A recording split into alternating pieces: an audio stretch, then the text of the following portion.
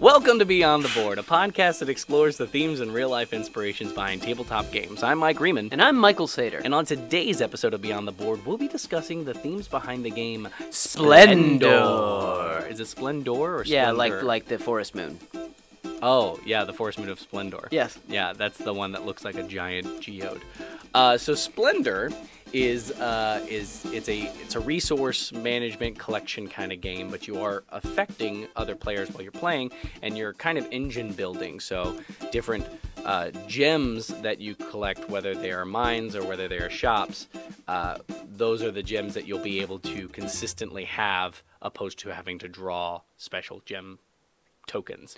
It's true. It's a lot of fun, and it changes a lot. The dynamic changes a lot between playing with 2 players, 3 players, or 4 players, which I really like because it changes how you have to play against an entire market of gem collectors and miners, or just another person who is trying to have a bigger engine than you do. Yeah, it's neat because you there's never a time in the game that you feel like you're not actually doing well. I think that was really cool about it, is you were looking around and everybody had like a mine that created so many diamonds or something that created so many emeralds, and they never felt like they were just super far behind. So you're constantly neck and neck with everybody, which is really cool. Yeah, once you create kind of that monopoly of like, I'm the only one with 10 diamond mines, and like when your card comes up, it's great, but another card replaces it immediately, so you can never really be in the lead that long. Yeah, which is really cool. Yeah. And so since if you get a chance, play it. But since that game is all about mining and cutting and everywhere from sourcing the actual minerals to market and to actual market, we are going to be talking about just that. Yes. Minerals to market. I guess gems to market. Minerals? Mining to market? Mining to market. Mining to market's better. Yeah, let's go with that. Because we're not going to talk too much about the science of how gems are actually made, but we're going to be talking definitely about the whole entire chain and how it begins. Where does it begin, Mike? Well, it begins depending on the gemstone and where they're located with some different types of mining. Mm-hmm.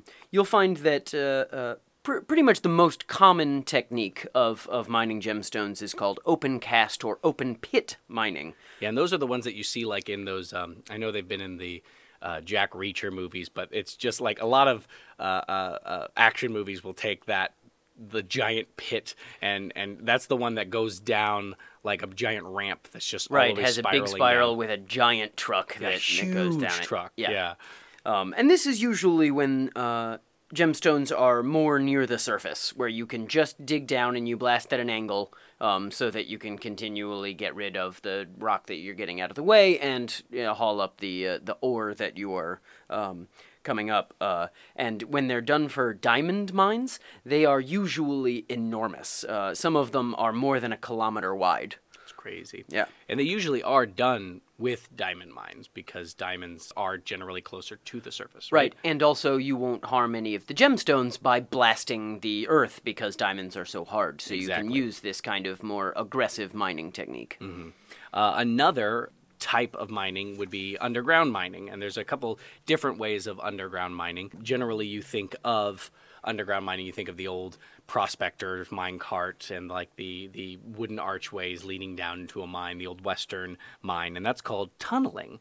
They're made from the surface down to the actual gem-bearing rock, and it's usually done by blasting or using a pickaxe, the old-fashioned way. That's true. That's to remove the gem rough, or the rough gem. That's the unprocessed, non-opaque, colorful block.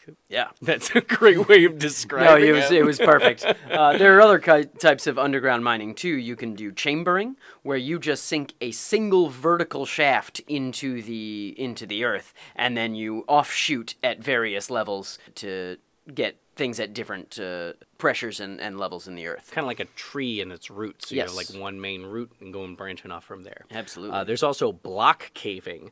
This is also used in diamond mining.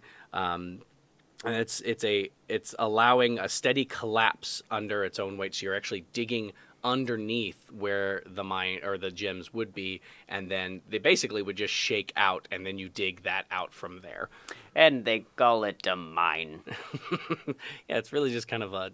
Wait, was that a quote? It was, yes. I was doing a Lord of the Rings thing.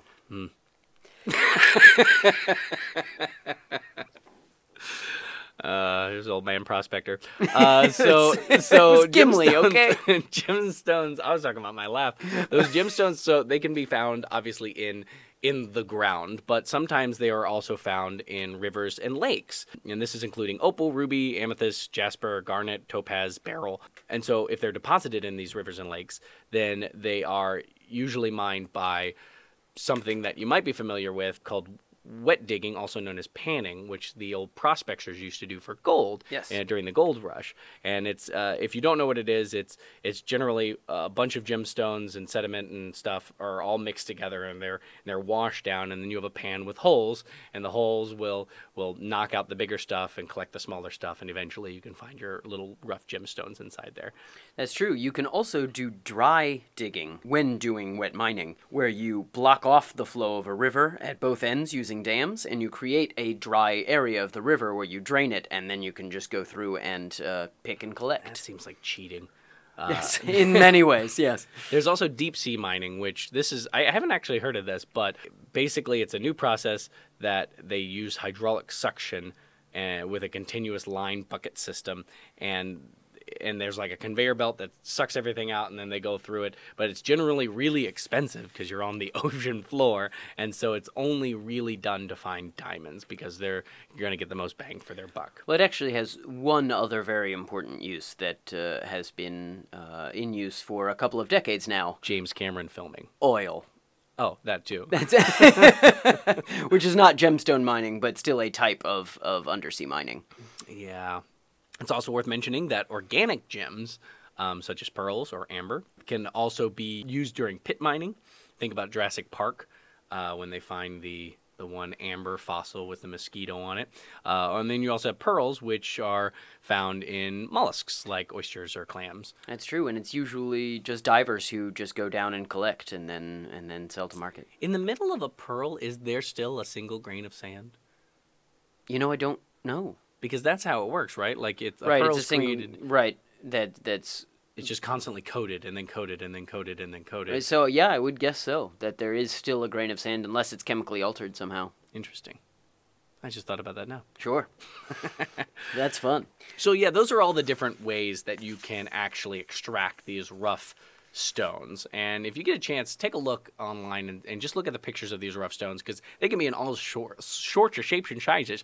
I know alexandrite, which is a fairly newer gemstone that they've been discovered, has been a rough form in the shape of like a star flower, which has been it's just really neat the way these automatically collect, all these minerals collect underground. It's kind of neat. That's true. And, we'll get into a little bit of this later, of the actual finishing of the gem, the cutting and polishing. I just wanted to point out that sometimes people use rough gems with a technique of light hammering to kind of knock away any stone that's still around them, any rock that's still around them, around the stone that you're going for. And then they just use a tumbler to just kind of even off the edges so that you just have a naturally shaped polished stone, which is, I think, very interesting. Yeah, you don't see those very often. No, it's true. Mostly you'll see more faceted stones. So where would you find a lot of these stones that we're talking about? Other than diamonds, you're going to find them pretty much anywhere. And a lot of the mining of these colored stones is actually done by just people, not with heavy machinery, but just with a pickaxe. And that's to reduce the accidental breaking of some of these, right? Yes, in a way, but also if you start getting heavy machinery in there, people are going to start to realize that you have access to a mine of precious stones. Well, that's true. So most of these people are doing it in their backyards. Lots of places in Southeast Asia, in Russia, in Australia, in Eastern Africa, even in Canada and Mexico. And in some places in the United States, though most of those have already been capitalized, where you can go and actually pay a fee to just go panning or go digging and keep whatever you find. Oh, that's kind of fun. Yeah, but a lot of this is done small time, so that they can just take it to their local market and sell it to middlemen who will then get it into the international market, because most of them are going to come to the United States. Interesting. Yeah, because we're crazy about shiny things. We really are. The United States purchased 35% of the world's supply of gemstones a few years ago. Even though we're a little over 4% of the world's population, we purchased 35% of the gemstones. And over 99% of them were imported because the United States, while it has some natural gemstone mines, are not. We don't have many. Yeah. Yeah, it's like coffee trees. It's true. Yeah. Except we did get a coffee tree in California. I don't know what I'm thinking about coffee. I think I need to wake up. So sapphires. Sapphires generally in Asia, Middle East, Africa, Australia, and the United States. In Asia, sapphire deposits are mined in Burma or Myanmar, China, and Thailand. And they have huge sapphire deposits in Sri Lanka.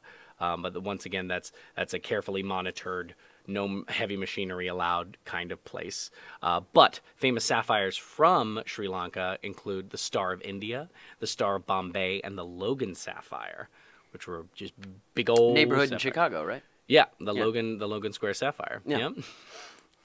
Yep. Sapphires are, along with the ruby, are corundums, which is a type of gemstone that is incredibly hard. A diamond has a scale of 10 on the Mohs hardness scale, a way of measuring the hardness of rock and stone, and rubies and sapphires have a 9.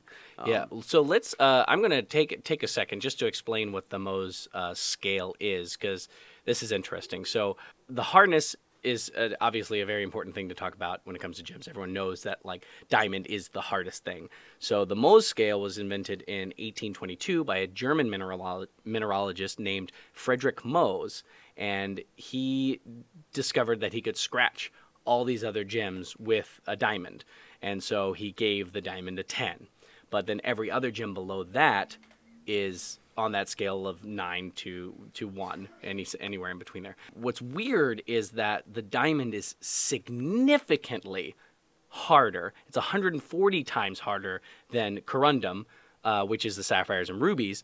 And so there's this weird leap from a level 9 to a level 10 on the scale, and then everywhere between 9 all the way down to 1 goes kind of at like a steady arc. To give you an idea, talc, which is at a 1, where diamond is at a 10, a diamond is 124,000 times harder than talc on that scale. So you can see that it's kind of skewed a little bit. It's linear until the outlier of the diamond. Exactly. It's kind of weird. Some fun things that, just to give you an idea of a hardness, your fingernail is a 2.5.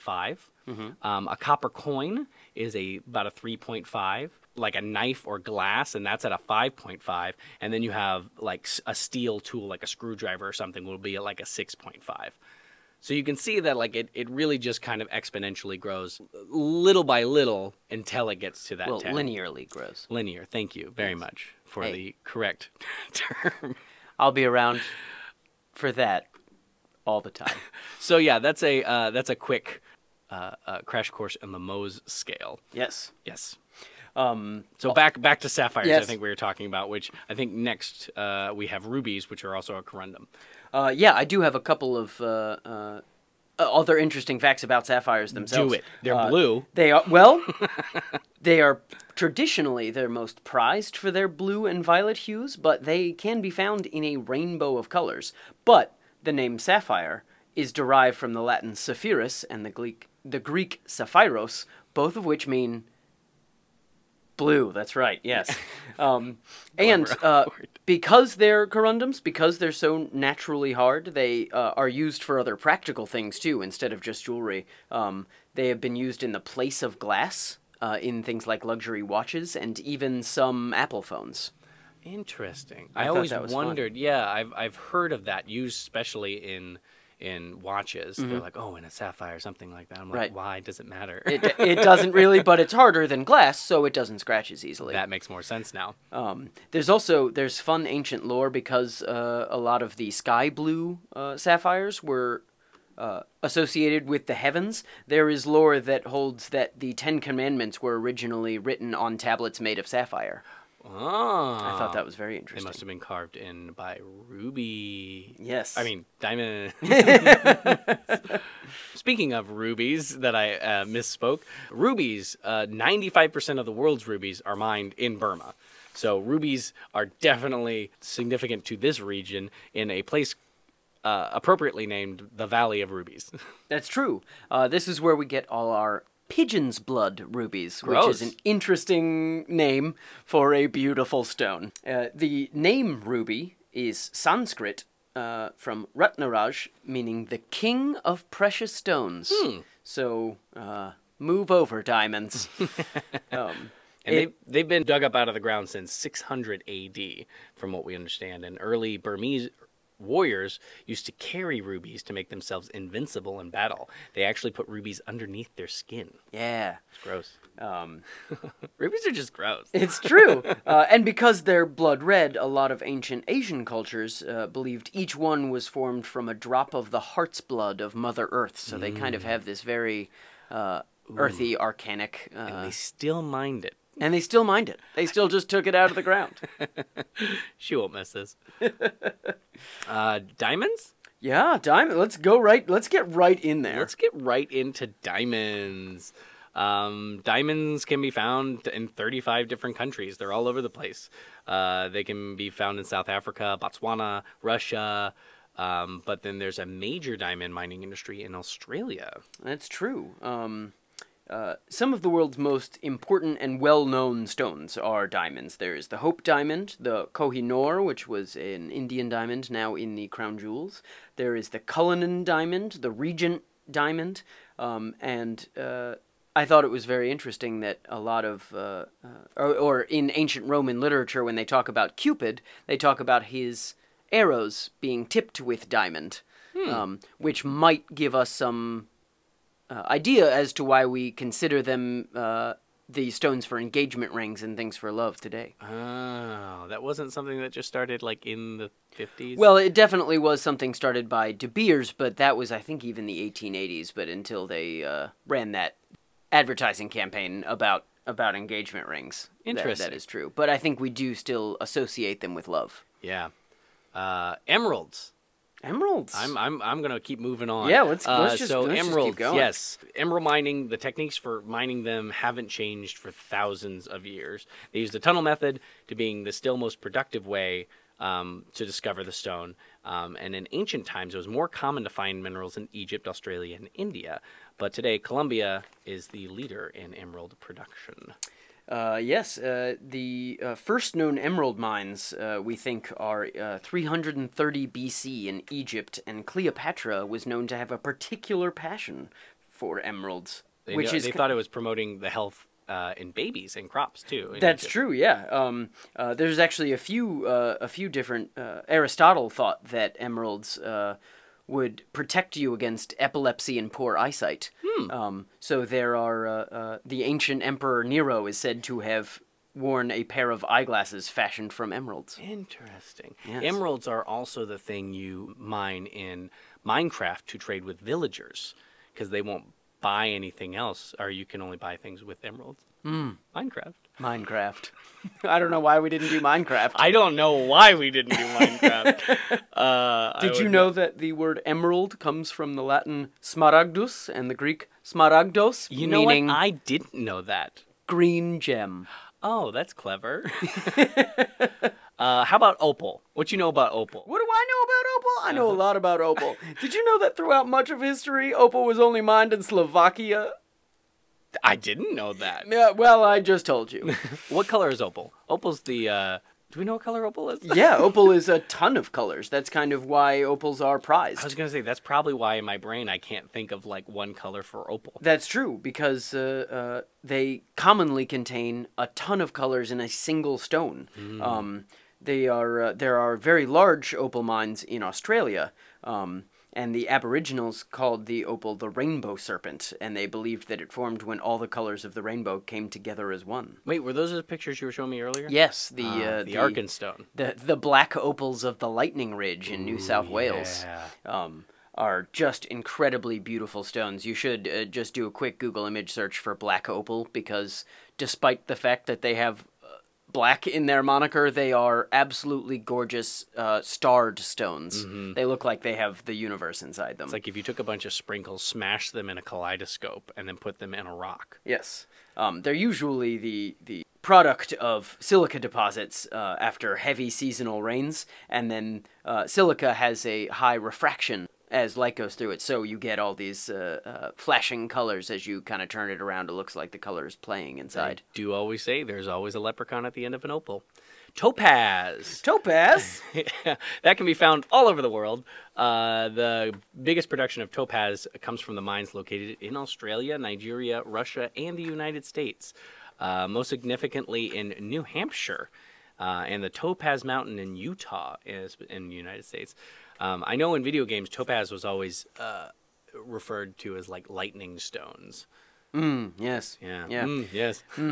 There are mines in Brazil where you can find topaz at these boulder sizes that weigh hundreds of kilograms. What?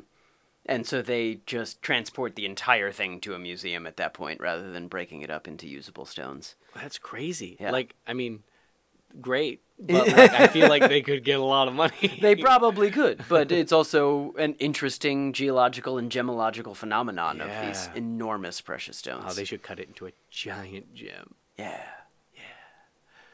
So anyway, those are like some of the main gems that we're talking about right now. But you have those gems and you have where you find them. Now they have to come and they have to be sold, right? They have to follow the supply chain to eventually be cut, and so you can put it on your little finger. That's true. And like I was saying earlier, a lot of this is done with small, independent miners. They work in these remote locations, usually in on their property or just somewhere that's easily accessible to them. And there are a lot of them. It's actually most mining that's done this way. Really surprising to me. I guess I just like thinking about somebody just in their backyard and they just started digging. And then they just kept digging. Pretty much. In Sri Lanka alone, which is not a large nation, there are more than 5,000 registered colored gemstone mining locations. That's insane. Yeah. And most of them are not more than 10 feet by 10 feet. Holes. Yeah, they're just holes. No, I mean the the book Holes. book Holes, I think yes. your wasn't your shovel 10 feet by 10 feet, or was it 6 feet? Starring Shia LaBeouf Shia LaBeouf, and yeah, in the book Holes. in the book Holes. Yeah. Shia LaBeouf was in the book. Yeah. These are fun facts. Usually these kind of independent miners are not interested in the international gemstone market, so they just unload as quickly and easily as they can so that they can go back to their own personal mines and lives. So they just sell it to a local market. A lot of times it'll be someone that they know, friends or family, or a trusted colleague who knows how to act as a middleman to get that gemstone up into the international market. So just like in Splendor, the game, there's a lower tier level of gems that you can buy, and you need less gems to get them. And those generally are the mines. So I guess you could really kind of think about it. Those are your backyard mines. You have an opal mine, you have a sapphire mine, you have a ruby mine, and those just happen to be in your backyard that you're collecting, if you will. That's true, and that's kind of that bottom level until you can make it to the next level of cards that you can purchase, which are usually the services. That is to say, cutting, polishing, transportation. And the process of cutting and polishing gems is called lapidary or gem cutting. So if you hear somebody is a lapidarist or lapidarist? Lapidarist. Lapidarist. Yeah, they're the ones who cut. Lapidarist? Lapidarist, yeah. They're the ones who cut and polish the gems. They're the ones who get it to look as fancy as you want it in a bunch of different ways. That's true. It starts off with a technique called cobbing, where it's just lightly hammered to get any excess rock or other stones off.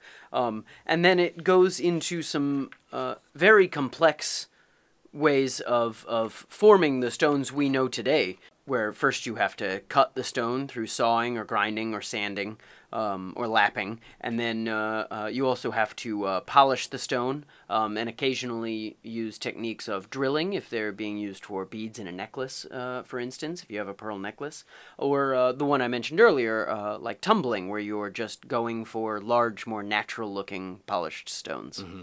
And it's important for the Lapidurist.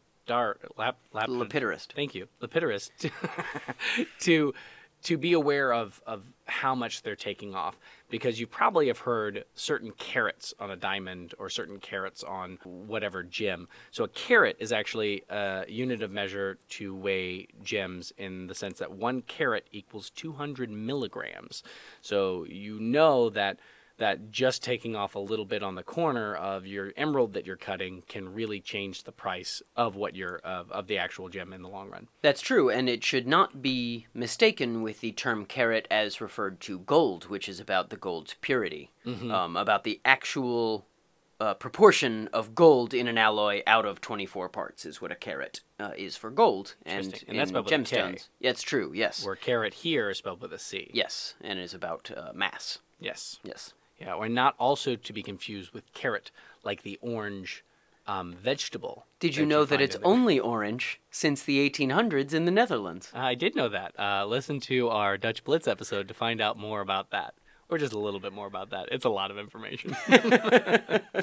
So you can mine these stones, you can get them cut, but there are also other types of stones, which are lab-created stones, which is something that's a little bit more recent. But of the $66.5 million worth of gemstones produced in the United States, only 9.57 million were natural stones, and the remaining $56.9 million that were sold in the United States were laboratory-created. So they have the same chemical properties and they look the same as a natural stone, but they've been manufactured and grown in a lab. That's true, and law requires that these stones be clearly marked so that we know that they are not natural stones, which I think is very interesting. Did you look into how they actually made these in a lab? Yeah, a lot of times it's just submitting certain chemicals to a certain type of pressure or heat.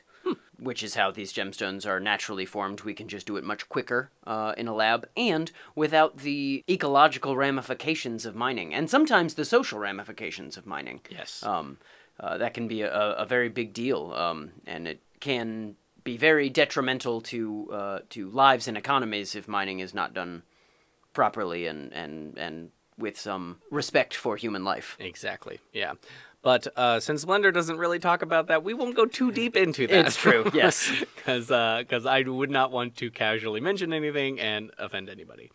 So that's a lot of the process of start to finish, the story of gems, and where you go from there. I don't know if you have anything else to add on to that, but I have some fun random gem things. I would love some fun random gem facts. Wonderful. So we talk about like the certain cuts that different gems get. So diamonds get a diamond cut. You've seen it's like the top is a faceted stone. Yes. So that when you think of stones, faceted stones, those are the ones that are cut very clean, very neat.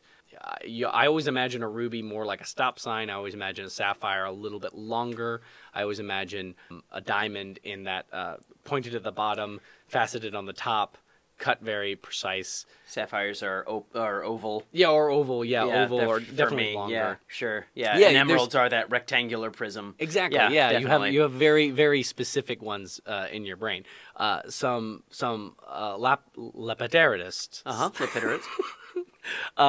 They've been having some fun with it, and they have something called fantasy cuts, and they actually cut these gems into interesting designs.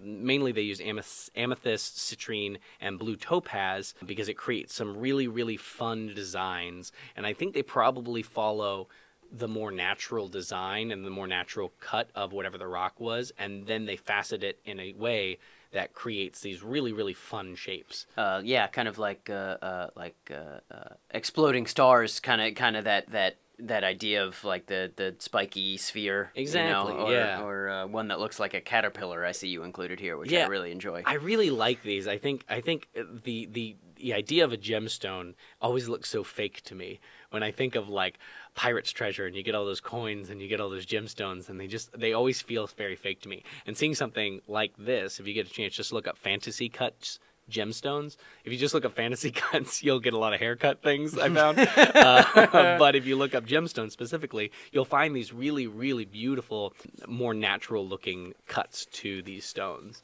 Another fun thing is dinosaur bone agate. Agate. Agate? Agate. Agate? Mm-hmm. Man, I am having trouble with pronouncing these. You couldn't take this one.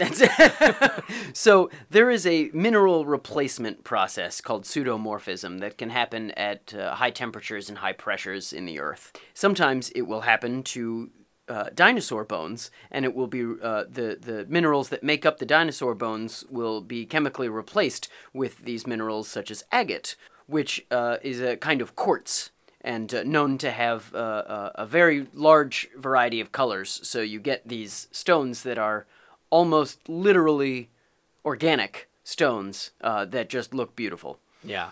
Another organic kind of stone gem is a stingray coral. So in Alaska, a type of coral fossil was found that looked like stingray skin, which is it's almost giraffe-like, Sure. if you will. It almost looks like scales on skin. Yeah, exactly. And so this coral was millions of years old, and they found a way to take it and polish it up and turn it into a gemstone.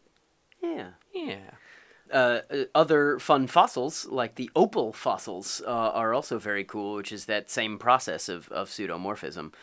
But in this, you'll have tree branches, seashells, pine cones that are undergoing this process of this chemical replacement. So the opal tends to fill in cracks in larger things that degraded out depending on what their chemical composition was. So you get these striated opals inside of, what's the word I'm looking for, where the wood gets really hard and then it lasts for a long time and people make Petrified? coffee tape. Petrified wood. Yes. Thank you. Cut all that out. Nothing gets cut. So if you Google opal fossils, you can see these. It's really cool. It's almost like if you cut a tree and you get to see all like an old piece of wood when you cut it in half and you can see all the rings. But imagine the rings inside the trees are glowing with like a blue, opal-y kind of glow. It's really, really cool. It looks Final Fantasy-esque. Yes. Yeah. And last, we have the tektites. So a long time ago, meteorites crashed into the Earth, causing rocks to melt. And these rocks, they cooled and they became this natural glass. And it's usually brown or green, usually really dark colors. And they take this space glass and they'll cut it into gems. And so you create literal space gems, which is really cool. Yeah. Yeah. I do have one more, actually, if you don't mind. Fun, Just yes. a fun gem fact about the gem tourmaline. Tourmaline is both pyroelectric and piezoelectric, which means that it produces an electrical charge when subjected to enough heat or enough pressure. That's so cool. I just think that's really awesome. It makes me think of those fantasy tropes where you're like, you have this machine and it can only be powered by this special gem cut in a certain way. Right, yeah. We have to go collect more power crystals. Exactly. Yes. Yeah, or like I said before, Final Fantasy where the entire city is run on a crystal. Yes, Like and tourmaline is literally that crystal. That's insane. It's not fantasy. That's insane. Yeah. Ah, man. That's a good one to end on. Yeah. So if you don't got anything else, That's it for me. I don't got anything else. So if you liked what we did today, or if you have a suggestion for another game, Splendor's a lot of fun. It's a lot of fun with 2 people. It's a lot of fun with 4 people. It makes you feel like you're always about to win. It's a really cool game. Pick it up. But if you have a suggestion for another game or another theme you want us to do, go ahead and email beyondtheboardpodcast@gmail.com. You can also submit a review and mention it in there. That would be awesome. And subscribe. And you can get us every other week here on the Nerdologues Network. Absolutely. We Yeah. like it when people leave us a little note. Please do. If you want to follow me, Mike, you can find me on Twitter at the2pancakes or on Instagram at 2pancakes. You can also follow both of us at on Instagram at goingbtb. That's Going Beyond the Board. And you can find me, Michael, on Instagram at psychmater. Yes. And thank you to the Nerdologues, as always, for keeping us on their podcast network. They're really great people. And from Beyond the Board, We're Mike. And shine on, you crazy diamonds. Bright like a diamond. Difference. It's a different song. Old man Mike. Good, I'm using the wrong board.